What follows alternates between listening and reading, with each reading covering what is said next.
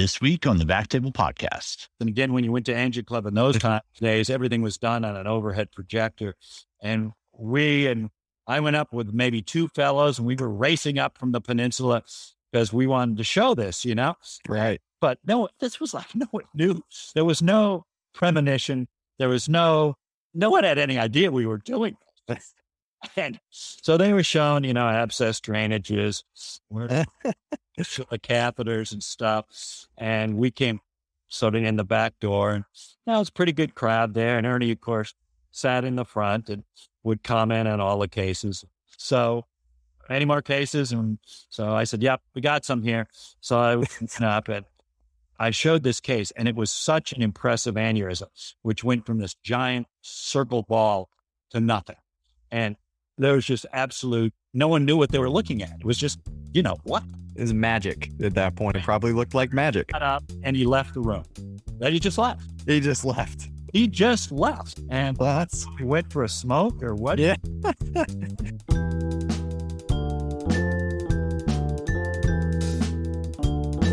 Hey guys, and welcome to the Backtable Podcast, your source for all things endovascular and interventional.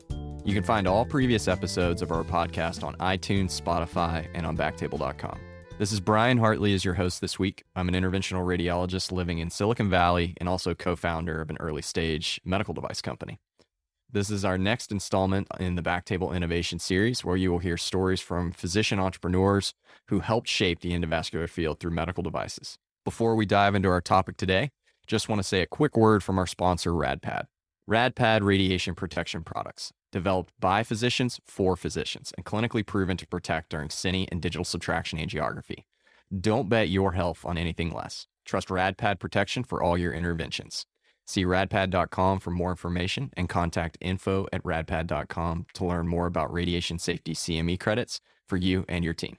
Welcome to Dr. Dake. He is the Senior Vice President at the University of Arizona Health Sciences. He's a professor of radiology, surgery, and medicine. He's also the current president of the Society of Interventional Radiology. He's an internationally known radiologist for his pioneering work in thoracic aortic stent grafts, among many other accomplishments. So, Dr. Dake, it is great to have you on the show. Thanks so much for being here. Thanks so much, Brian. I'm really looking forward to our conversation. Awesome. So briefly, where are you right now? Are you in Tucson or Phoenix? Tucson. And just to clarify for the listeners, as Senior Vice President of Health Sciences at the University of Arizona, my responsibilities include 2 medical school campuses. As you may recall, back in the day when you were applying to medical school, Arizona and the University of Arizona is the only university that has 2 separate medical schools. Obviously, the state of California, Texas has multiple medical schools, but they're not all part of different campuses. And by that, I mean they're independent. Whereas they're on both medical schools at the University of Arizona report up to me. However, they do have independent accreditation, independent application acceptance process. In addition to that, we have colleges of nursing, pharmacy, and public health. And we're starting a college of allied health professionals. So all those sort of make a very rich palette that we can sort of draw upon. And that was really important as we sort of address the COVID challenges that we've all faced, to have public health, to have nursing, and have pharmacy as well as the colleges of medicine. So right now I'm in Tucson. That's our main office. College of Medicine Tucson has 120 students per class. College of Medicine Phoenix has 100 per class, but we're going up to 120. So that's a brief summary of the lay of the land and what I'm doing now. Oh, that's great. That's great. And you were at Stanford for many years, and now you're at Arizona. So how's the transition to Arizona been, and how are things going in the IR departments? Yeah, well, in between, I was at Stanford for a number of years, and then I went to be chairman of the Department of Radiology at the University of Virginia, where I was very close to the interventionalists and actually had time to, get in their way and sort of kibitz and do cases. Then I went back to Stanford, where I really sort of focused down on a lot of aortic issues and challenges and sort of tunneled down on that aspect of vascular intervention. And then now, in this sort of last chapter, I've moved over to Arizona. And quite frankly, initially, I wasn't I didn't think that I would just sort of end up stopping doing clinical work, but, I found out very quickly that this is a very big job with a lot of responsibilities and obligations. So I haven't really had much of a chance. I do go to aortic and vascular conferences, do talk with the IR guys, but can't really get in the rooms anymore. Okay, so you've moved on to the administrative world. Doing Yeah, and I'm not sure it's a better world, but okay, it's different. okay, all right. Well, maybe you can tell our listeners a little bit about yourself. Maybe some of your hobbies, things you like to do outside of, well, I guess the office now.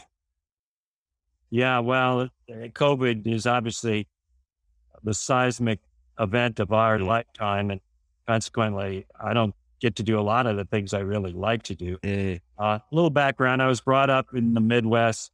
Both of my parents were teachers. I was brought up in South Bend, where my father was a high school principal. After high school, I was one of 9 kids, sort of basically a quota system, that got accepted to Harvard. And it was very surprising that that little bond of all those Hoosiers, although it was less than 10, has remained very strong over the years. And some of my best friends are still from that group. Then I went to Baylor College of Medicine in Houston. I remember when I went to interview at various medical schools at that time, which was a long time ago, Brian, that Texas was kind of chic. There were all these barbecues, Gillies and all this sort of stuff. And it just seemed very cool and sort of active to me. And Baylor was a very good school. I enjoyed my time there. I stayed on and as a chief resident in internal medicine. And then after internal medicine, I went to UCSF and did a pulmonary fellowship. Okay. Critical care fellowship. And that was very interesting because that was just at the start of AIDS. And in that way, your 1-year clinical rotation, I spent my first 6 months at Moffitt Hospital and then 3 months at the VA and 3 months at San Francisco General. And when I started the year, I was bronching young AIDS victims and there was just zero protection. Think of the PPE now for COVID. Back then, with AIDS, no one knew what we were dealing with. And we were doing broncho-lavages, all this stuff. And we had zero protection. By the end of the year, when I got to the Count Hospital, I looked like a spaceman. It was complete overkill. I was in these, complete hazmat suits and everything else. And I always kept thinking, geez, what was going on 9 months ago? Wow. Swung to the other side. Yeah. During that first 6 months, up straight at Moffitt, I had to spend a lot of time in the chest reading room. And the actual head of chest radiology at that time, he later moved on to Cornell, was a guy who was from South Africa named Gordon Gamsu. Those who may have been at New York Hospital at Cornell may certainly remember him. And about the last month or so, he came up to me. He said, do you ever think about radiology? And I said, no, why in the world would I ever think about radiology? So I went home and was kind of trying to figure that all out. And quite frankly, I realized that a lot of my time spent in the pulmonary clinic was not as gratifying as I might hoped it to be, because a lot of the illness I was dealing with was self-inflicted. And there wasn't a lot of motivation to actually do lifestyle or behavior modification. So I went back after a couple of days and I said, Gordon, what were you thinking? As you may remember, at that time, Alex Margulis was the chair of radiology there. And this was sort of the epicenter of MR. People's careers would be made by simply recapitulating all the studies that were initially done with CT, but doing them with MR and clinically. I mean, he said, well, look, if you'd like to start at the end of the year in the residency of radiology, I've got a spot for you. And we might even be able to cut off a year. And I said, wow, well, that's interesting. Let me think about it. And I went back and it only took less than 12 hours this time. And I came back the next day and said, I'm up for it. So. And which program was this again? UCSF. Okay. So basically I was on the 30th of June, I was a pulmonary fellow. On July 1, I was a radiology resident. And I sort of took him up on his offer about considering whether I should shave a year off because I was getting a lot of training that year. And so I said, well, look, the last thing I want to be is kind of a half-baked radiologist. I'm going to go to a few conferences, see really what they're talking about. what do I think? So I went at 2 conferences, morning conference, noon conference, which is basically old school unknowns, and a differential diagnosis. And every faculty member, including Dr. Margolis, participated. Hot seats basically going around the room. No, there was a hot seat, so you were called up and sat in the hot seat. The hot seat, just as an aside, was something that came from the University of Virginia, from the rotunda there. If you go in the University of Virginia rotunda, Thomas Jefferson's, architectural, gift to humanity. The first floor, there are 3 oval rooms inside a circular drum. And one of them at the end is where they used to, sort of basically test the PhD students on their thesis and basically, put them through their paces. And at one end of the room, there was a fireplace. And that's basically where the PhD candidate sat. And that was the hot seat. So never knew that. Yeah. And so the hot seat, you're in the hot seat, and I was watching this guy, and it was a bone film. It was actually a hip. And the guy said, well, I'm going to narrow my diagnosis to EG or PVNS. And I said, how the hell can I have got through this much training and not even know 2 diseases? I don't even know what he's talking about. What is these EG, PVNS? Welcome to radiology. So I went to Gordon and said, look, I don't dare take a year off. Just sign me up year 1. Let's go. And that was a great experience. Oh boy, we had so much fun. What a wonderful group at that time. Right time, right place, right colleagues. It was great. That's great. That's a great story. Now tell me, when did IR come into the picture, and what mentors kind of helped you steer you in that direction? Well, even though I was in love with radiology, I did still miss, some clinical touchstone. I missed patient contact, and I couldn't quite see myself in a dark room all day, not having any, when you're in the reading room and you just want to ask these questions sometimes because it make a difference on what you basically dictated, but there's right to ask the questions to. So obviously at that time at UCSF and Moffitt Hospital, Ernie Ring had come maybe 2 years before, and was already making a monumental impact. I mean, nobody on the West Coast was, at least in California, had the same basically stature and was doing these amazing things that he was. And so I did my IR rotation, and he would sort of pick from those who wanted to go into IR. Fortunately, my year, there weren't that many. He'd always get his pick of the litter. So he asked me if I'd do IR, and I said, sure, I'm really excited. And so, after I graduated my residency, I just stayed on. I didn't even interview anywhere else, which in retrospect, I probably should have, just to get to know people and understand a little more. But, I'd say things turned out okay. Yeah. So I stayed on at UCSF, did my fellowship there, which was a tremendous experience. There's nothing more emotional than being a first assistant to Ernie Ring when he's doing a de novo PTCD, and, it was high drama. To this day, I can't understand why it was such high drama, but I got to tell you, it was high drama. You were sweating bullets the whole time. I mean, I look back at that, I'm thinking, God, it didn't quite have to be so emotional, but it was. Right. And now what made it high drama, you think? Ernie made it high drama, Okay. It was just personality. God forbid you let loose of the wire, or God forbid, all these other things, Oh gosh. 2 or 3 steps ahead. And of course, your game was to prep at least 1 step ahead. So, he wouldn't have to wait. He'd have what he needed at his disposal right there, So it's a mental game more than a physical game, or, you didn't have to do that much except, anticipate, be alert, get him what he needed. And obviously anyone who ever trained with him was just impressed by the man. And he was, my first mentor, and clearly had a major impact on my entire life. But I got lucky after that too, Brian, because when I finished, I went over to San Francisco General and ran IR there for 6 months, but I knew that doing trauma for the rest of my life was not kind of what I wanted to do at a county hospital. And so at that time, the best private IR group in the Bay Area was Marin General. And they were doing all sorts of incredibly entrepreneurial things, but mostly with MR. They didn't really care about IR. And so I went over there.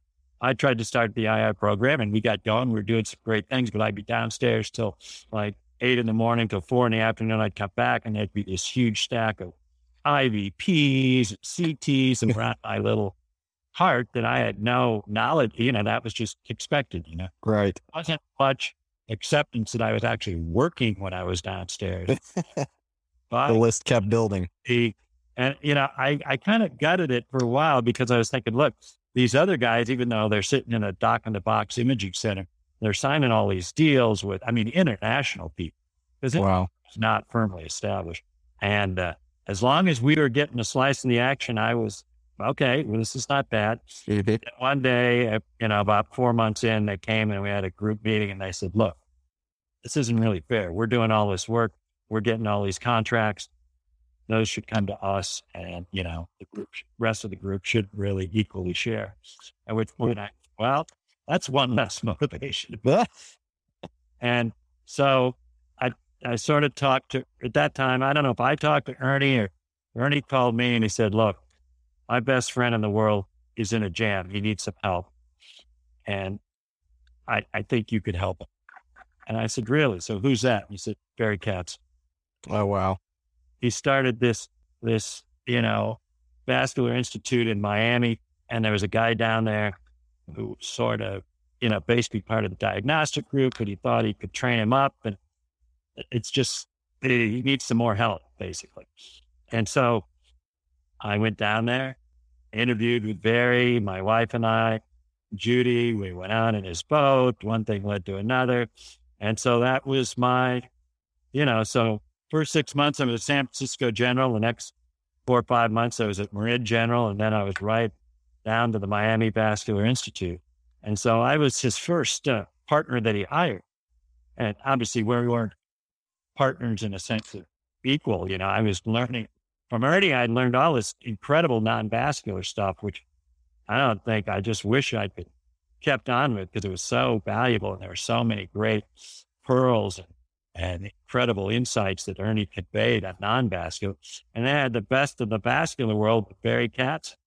And, I was making a fair amount of money for, 1 year out. And we were part of the group and that was fine. And after about 3 years, I sort of looked at it and I was, with the sort of escalated stair step of salary, I was sort of thinking, this is going to be a golden handcuff in another 6 months. And is this where I want to be? Is this what I want to do? And so I talked with Barry and that's when I went back west.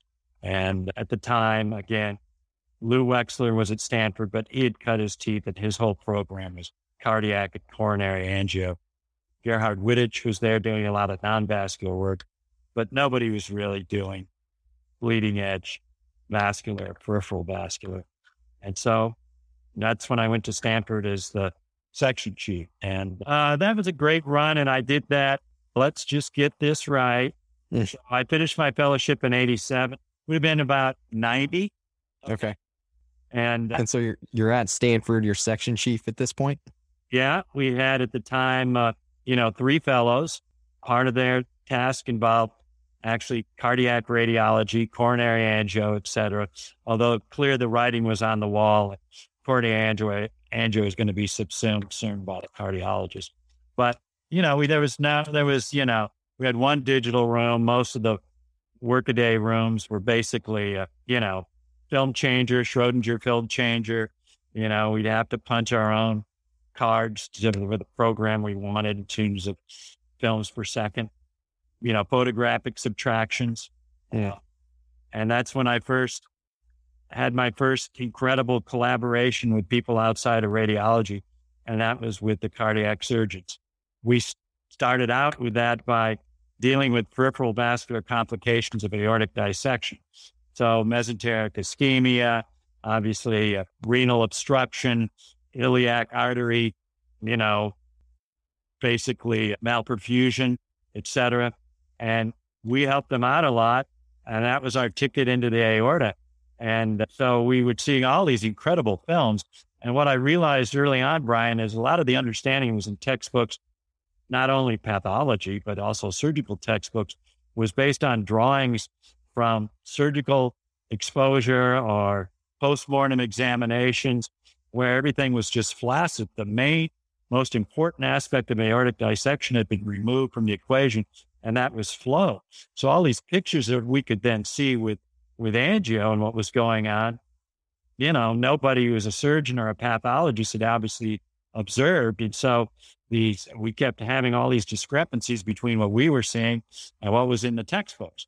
And so we were describing this. And about this time, which was about 91 or 92, I had another, I guess the first real experience that gave us insight into this.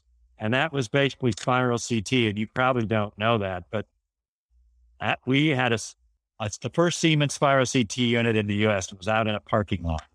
And one of the cardiovascular non-invasive imagers was a guy named Jeff Rubin. He used to be the chair at Duke, and now he just started in October, and we hired him here as the chair of medical imaging here at the University of Virginia. And he said, look, I want to do this new machine. I'd like to really look at it and look at ways. And he said, I want to look at pulmonary embolus. I think it's very important because, all these VQ scans, blah, blah, blah. And I said, well, Jeff, that's a great idea and it's a real need, but the goddamn machine is out in a parking lot. I don't think we can take patients who are critically ill and sort of wheel them out into a parking lot, Let's think of something else.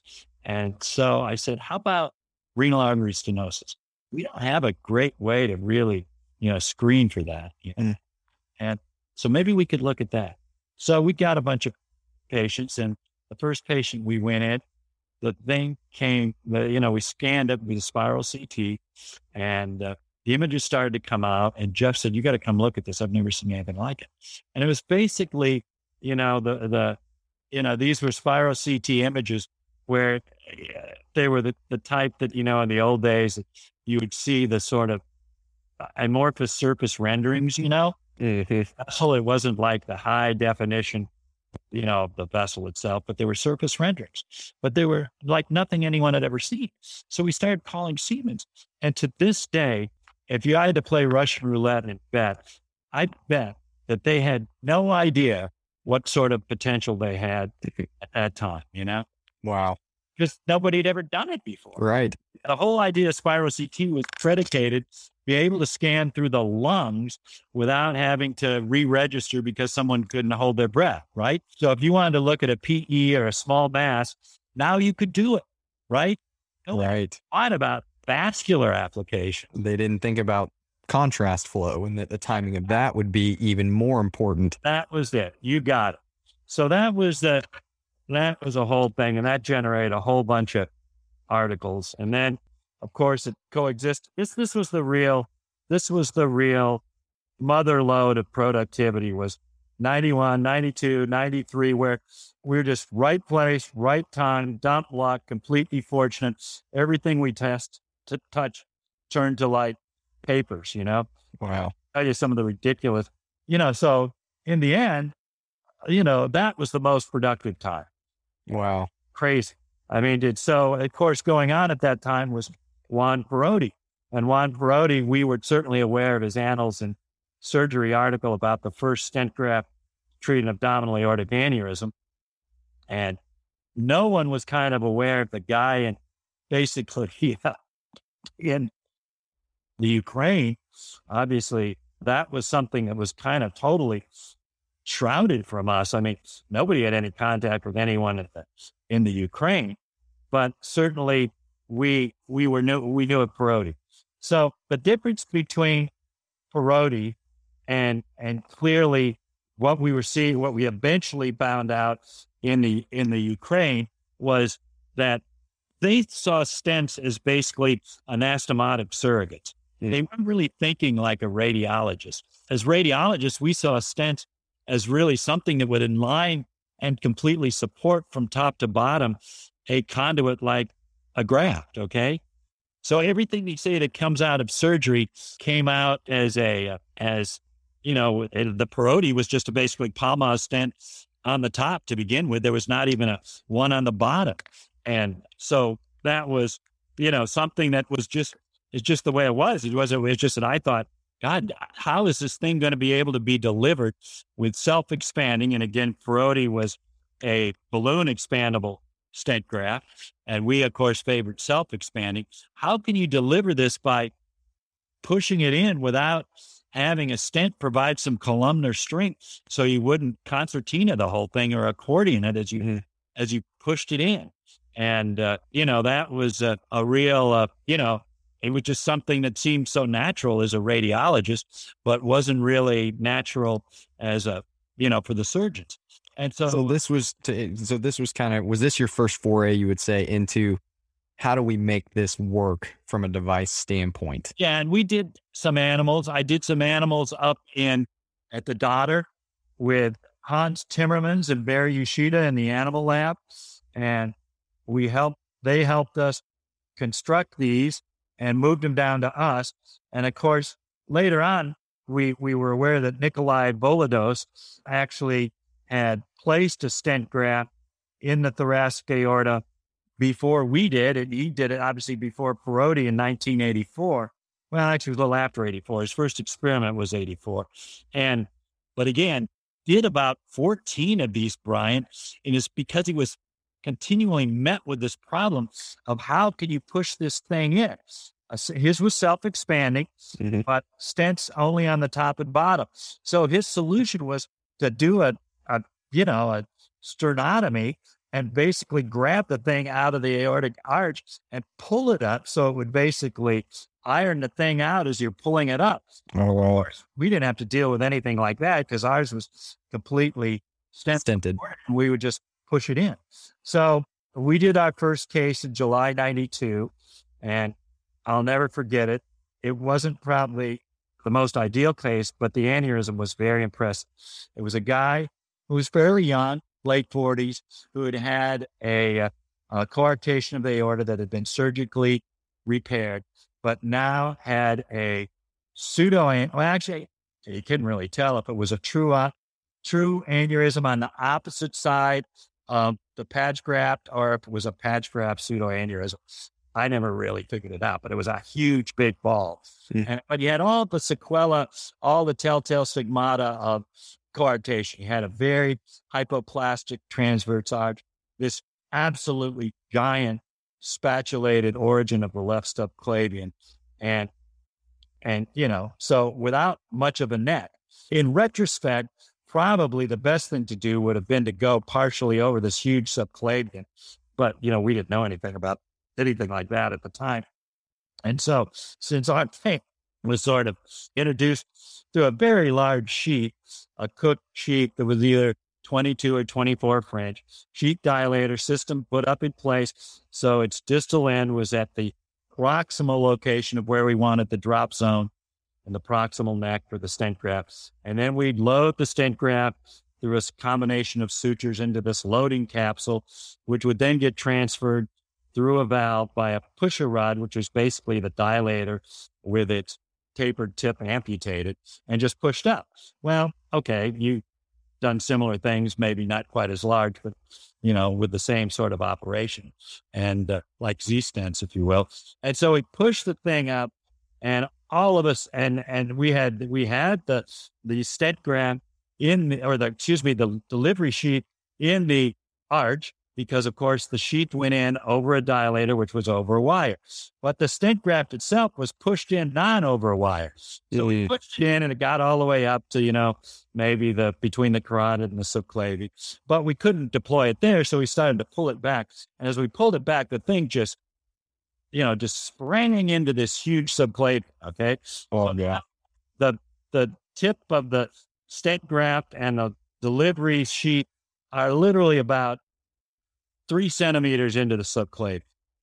Now, that was, I sort of said, I don't know that we can do this, And the surgeon, Craig Miller, who has an incredible reputation as a thoracic aortic surgeon and still is operating today at Stanford, said, do it. And I said, what? He goes, just do it. And I said, what? But, look, Craig, the worst thing that can happen is we're going to put a graft between a subclavian and the distal aorta, completely occlude the aorta. You do understand it. Do it. So, okay. And so and this guy was basically betadine from his toes to his ears. He was ready for anything. That's swimming pool with, brown betadine. And so we pulled back the sheet, the thing deployed, and it ended up absolutely perfect. In fact, to my eye, and now with the benefit of time, it was almost too perfect. I wish it had been much more proximal, sort of over the subclavian, because there was no downside from that. But it was right at the distal, margin of the left subclavian. And that was like on a Monday, I think. And at that time, Ernie Ring ran the Angio Club. And about, I'd say close to 65 to 70% of the people who would attend that Angio Club, Ernie had trained. And, we did have, because the surgeons at UCSF, the vascular surgeons, weren't as collaborative as they were at Stanford at the time. And again, that's because the vascular surgeons at Stanford did vascular sort of as a sideline. Their main thing was cardiac and thoracic aorta. We didn't even have vascular surgery then, which is, again, a miracle for me. And so I got all the films. I had to make all these, with our darkroom tech, make all the photographic subtractions. And again, when you went to Angio Club in those days, everything was done on an overhead projector. And I went up with maybe two fellows, and we were racing up from the peninsula because we wanted to show this, Right. But no, this was like, no one knew. There was no premonition. There was no one had any idea we were doing this. And there wasn't, of course, IRB approval at that time or anything else. I mean, there was recently, within the last year or 8 months, there was this idea this guy in Argentina had done this, but no one had done anything else. Certainly no one had done any breast here. So they were shown, abscess drainages, the catheters and stuff. And we came sort of in the back door, and it was a pretty good crowd there. And Ernie, of course, sat in the front and would comment on all the cases. And so, any more cases? And so I said, yep, we got some here. So I went up and I showed this case, and it was such an impressive aneurysm, which went from this giant circle ball to nothing. And there was just no one knew what they were looking at. It was just, what? It was magic at that point. It probably looked like magic. Got up and he left the room. Then he just left. He just left. And that's, he went for a smoke or what? Yeah. Well, that's a very surprising thing to see during an Angio Club, I imagine. And finally, he came back, and he couldn't basically comprehend what he was seeing. And I mean, today it doesn't sound like much, but back then, I don't think, what? It just didn't make any sense, Right. So that was 92. And then we sort of just ran with it, and then I could have, Brian, been a lot faster on the dissection take-up because we knew so much about dissection. But in the back of my mind, I kept thinking, okay, some of these organs come off the false lumen. Am I really sure that I cover the primary tear? But those organs that exclusively come off the true lumen just won't get corked off. Right. And if they don't get corked off, then the flow will go across, but it'll fill the false lumen retrograde. Well, at point of fact, we all know that now, but at the time, I used that as a reason to kind of be very prudent and cautious. I didn't go forward as fast as I should have, but we still got it done, basically before anyone else. And then, so both those ended up in the New England Journal, and there was a lot of other stuff going on at the time. I mean, from, venous thrombolysis. Nobody ever heard of that. We had a very aggressive Abbott rep at the time. And of course, people did arterial grafts, they did arteries, but it just right place, right time, So tell me, with the grafts, did you end up filing any patents? Did you try to work with industry? What was kind of the industry side of that? We were working very closely with the daughter, and they, of course, were heavily supported by Cook. So our basic building block was a Cook Z-stent, okay? And basically, Cook finally got a little scared and said, holy crap, they're transporting these things across state line from Oregon to California where they're being implanted. We could be up for some, regulatory issues here. Mm-hmm. So they put a stop to it. So then I moved in the next phase, was having tons of Japanese fellows come over who basically we created just a cottage industry, a fabrication shop where we just made our own. Wow. And, right now, I'll tell you, Brian, I have over 45 patents. I think the sum total of money I've made out of all 45 is probably not more than 4 digits. Okay. Wow. Just nothing. I didn't go into it for that. Many of the patents I have were because I was involved in some of the ideas, but, in retrospect, missed opportunity. I should have been a little more savvy, but the stuff was coming so fast and it was almost like, okay, that's done. Next, what's next? We had one paper came out, use of vascular stents for the treatment of carotid arteries and cerebral venous structures. I mean, that's 5 papers right there. We just put it out the first paper and had, 4 central vein cases that we did with wall stents in transverse sinuses for benign intracranial hypertension. Well, we just happened to marry that with carotid stents for stenotic disease and pseudoaneurysm. The first is all 3 just in one article. That's why no one quotes it, because no one kind of understands what it is. It's a combination. Not idle of all this stuff, but we had to get it out. Okay, what's next? Wow. And it's just that very fertile time. That sounds very productive. That was facilitated by the fact that, fortunately, unfortunately, at the time we didn't have quite the same regulatory oversight that now exists. And so consequently to operate that we, allowed us to do a lot of things.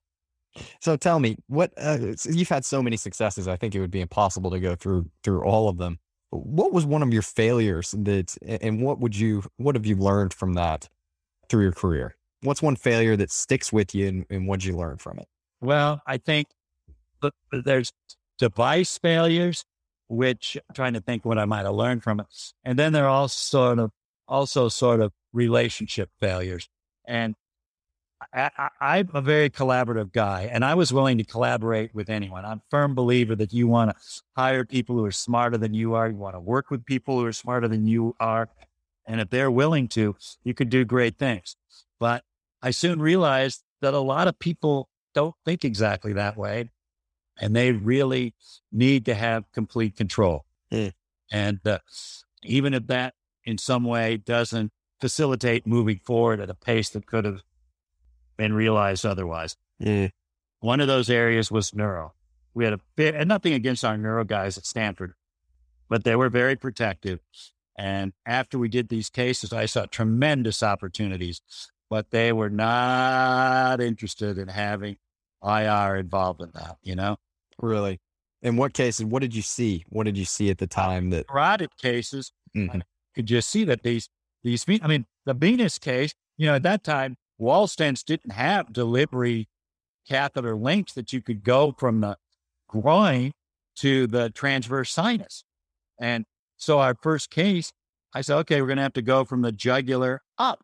And, the neuro guys weren't used to any of this stuff. So we were, we were truly bringing them some help. And this was a law student from Emory University.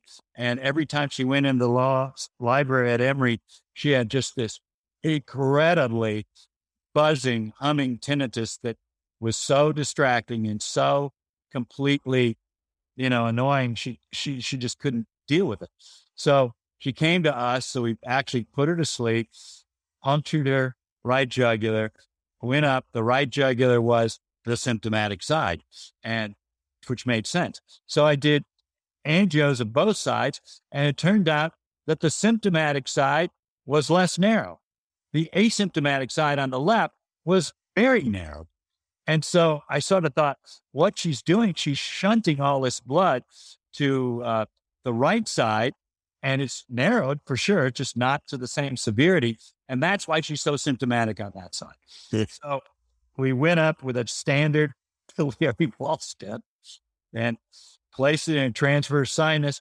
She woke up from anesthesia completely asymptomatic, gone. Wow. Like someone turned the light switch off. And, you could see a lot of opportunities there.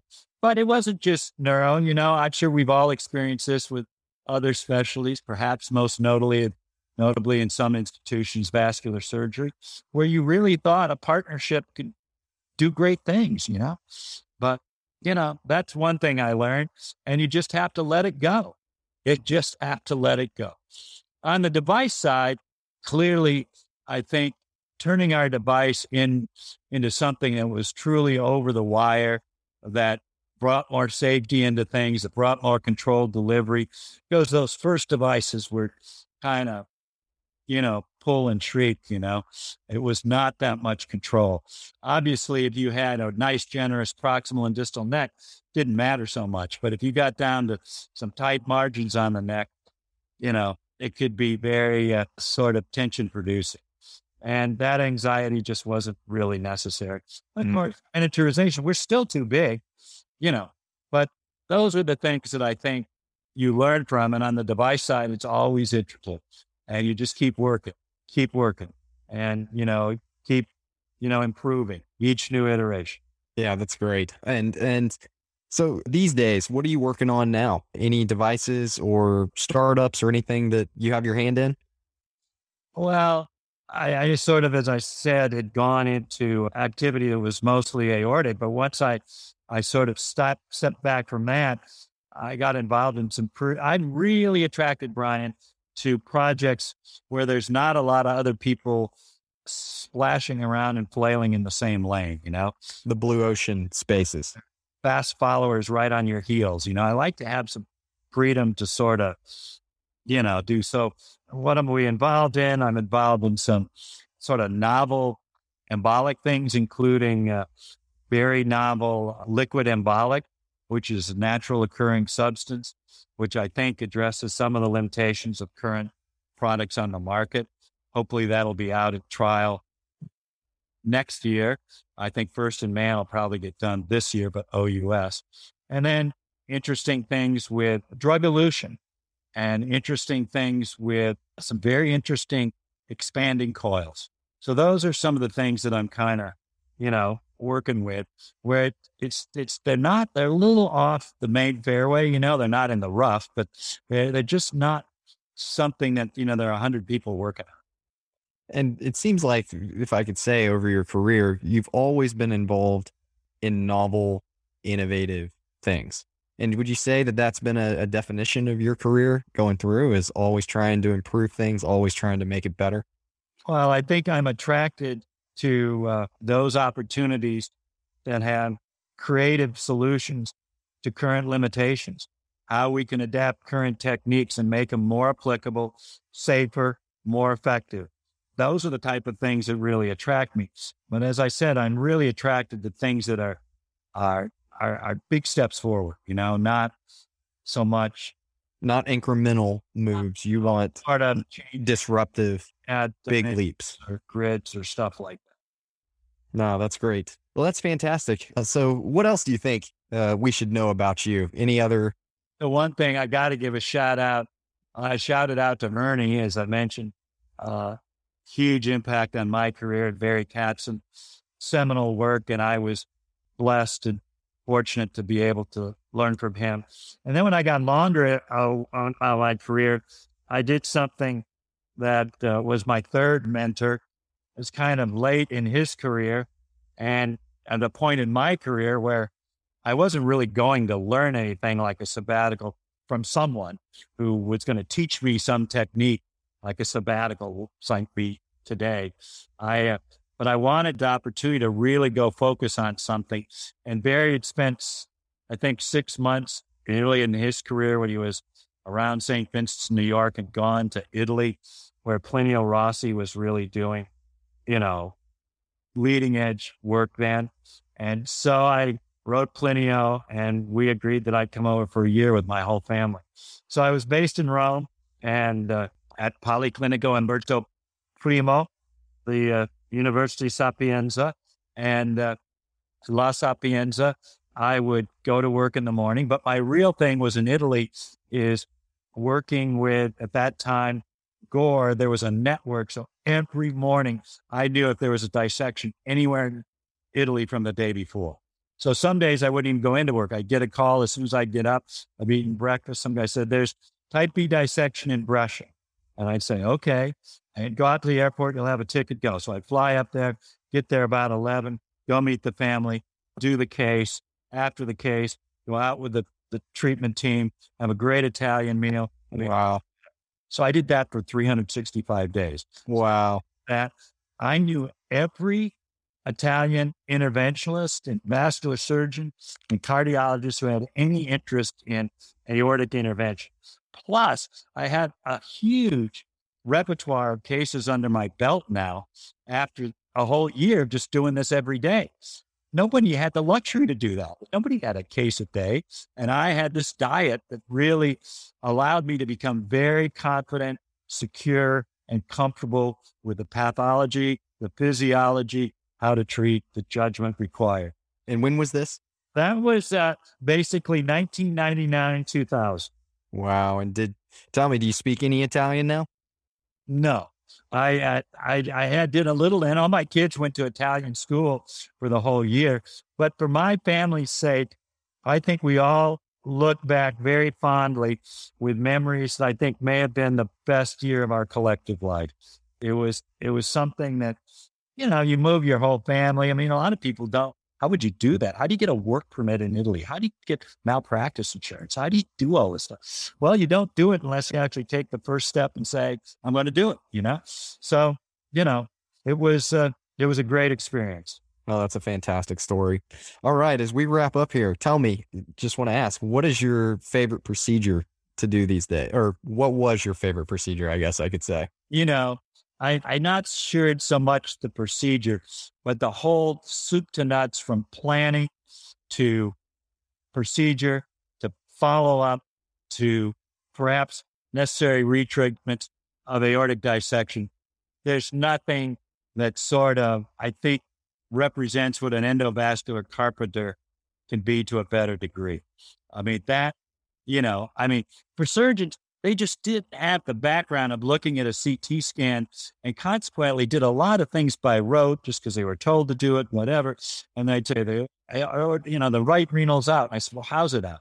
What's the involvement? And is it, occluded by a flap going into it? Is it occluded by the aortic flap over it? They didn't know anything about that, And still, I think that interventional radiologists have so much to offer that evaluation and analysis. So that's a tremendous thing. Then being in there and doing the procedure, and then, in this day and age, the opportunity to actually treat, and now with large series of patients, we had large series of both descending thoracic, non-dissected aneurysms, chronic dissections, ruptures, which clearly prove, as opposed to the abdominal aorta, that an endovascular approach is far superior with greater all-cause freedom from death than open surgery. Now, why is that? Well, it's because in the thoracic aorta, you have these potential for these very generous necks. I mean, these like focal, aortic ulcers or sort of saccular aneurysms with big necks. Patients are not going to live to a point where they dilate anywhere else. When in the abdominal aorta, you have necks that are 15 millimeters, 12 millimeters. People are even treating 10 millimeters now. And so that's potential that if the patient lives long enough, there could be, some problems downstream. So, that's why the thoracic aorta, I think, is just a perfect sort of landscape for practice of stent grafting. So that's probably my most favorite case. Definitely seems to have it all. So last question, what's the most exciting development you see? You're president of SIR. What do you see coming down the pipe for endovascular procedures? What are you excited about in the world of endovascular? Great question. I think obviously the whole paclitaxel dust up has put a real sort of, damper, perhaps brake on peripheral vascular intervention that we're still not completely out the other end of the tunnel on, but we will be. But it's of course caused a lot of other inventive solutions to come forward. And although initially, I think the potential for a biodegradable stent was extremely well received. I mean, that's the ultimate, it'd leave nothing behind. Obviously, the first trials were not that, I think, enthusiastically received. But now there are a whole bunch of biodegradable stents coming and a whole bunch of strategics looking at trial possibilities. So new drugs, new deliveries, new, and these biodegradable stents aren't going to be just stents. They're going to be drug-eluting stents. And so that there will be no just plain biodegradable stents. So it might be the best of all worlds coming down the track. And then, of course, I think, obviously, some of our ability to recanalize peripheral vessels in patients with CLI is at a point that it's never been at before. And that's, to me, extremely exciting. Absolutely. Well, that's fantastic. Dr. Dake, thank you so much for being with us today. We really appreciate your time, and we're excited to see what comes next. Well, thanks a lot, Brian. I hope I didn't talk too much, but... No, that was perfect. That was perfect. Okay. Thanks a lot. Appreciate it.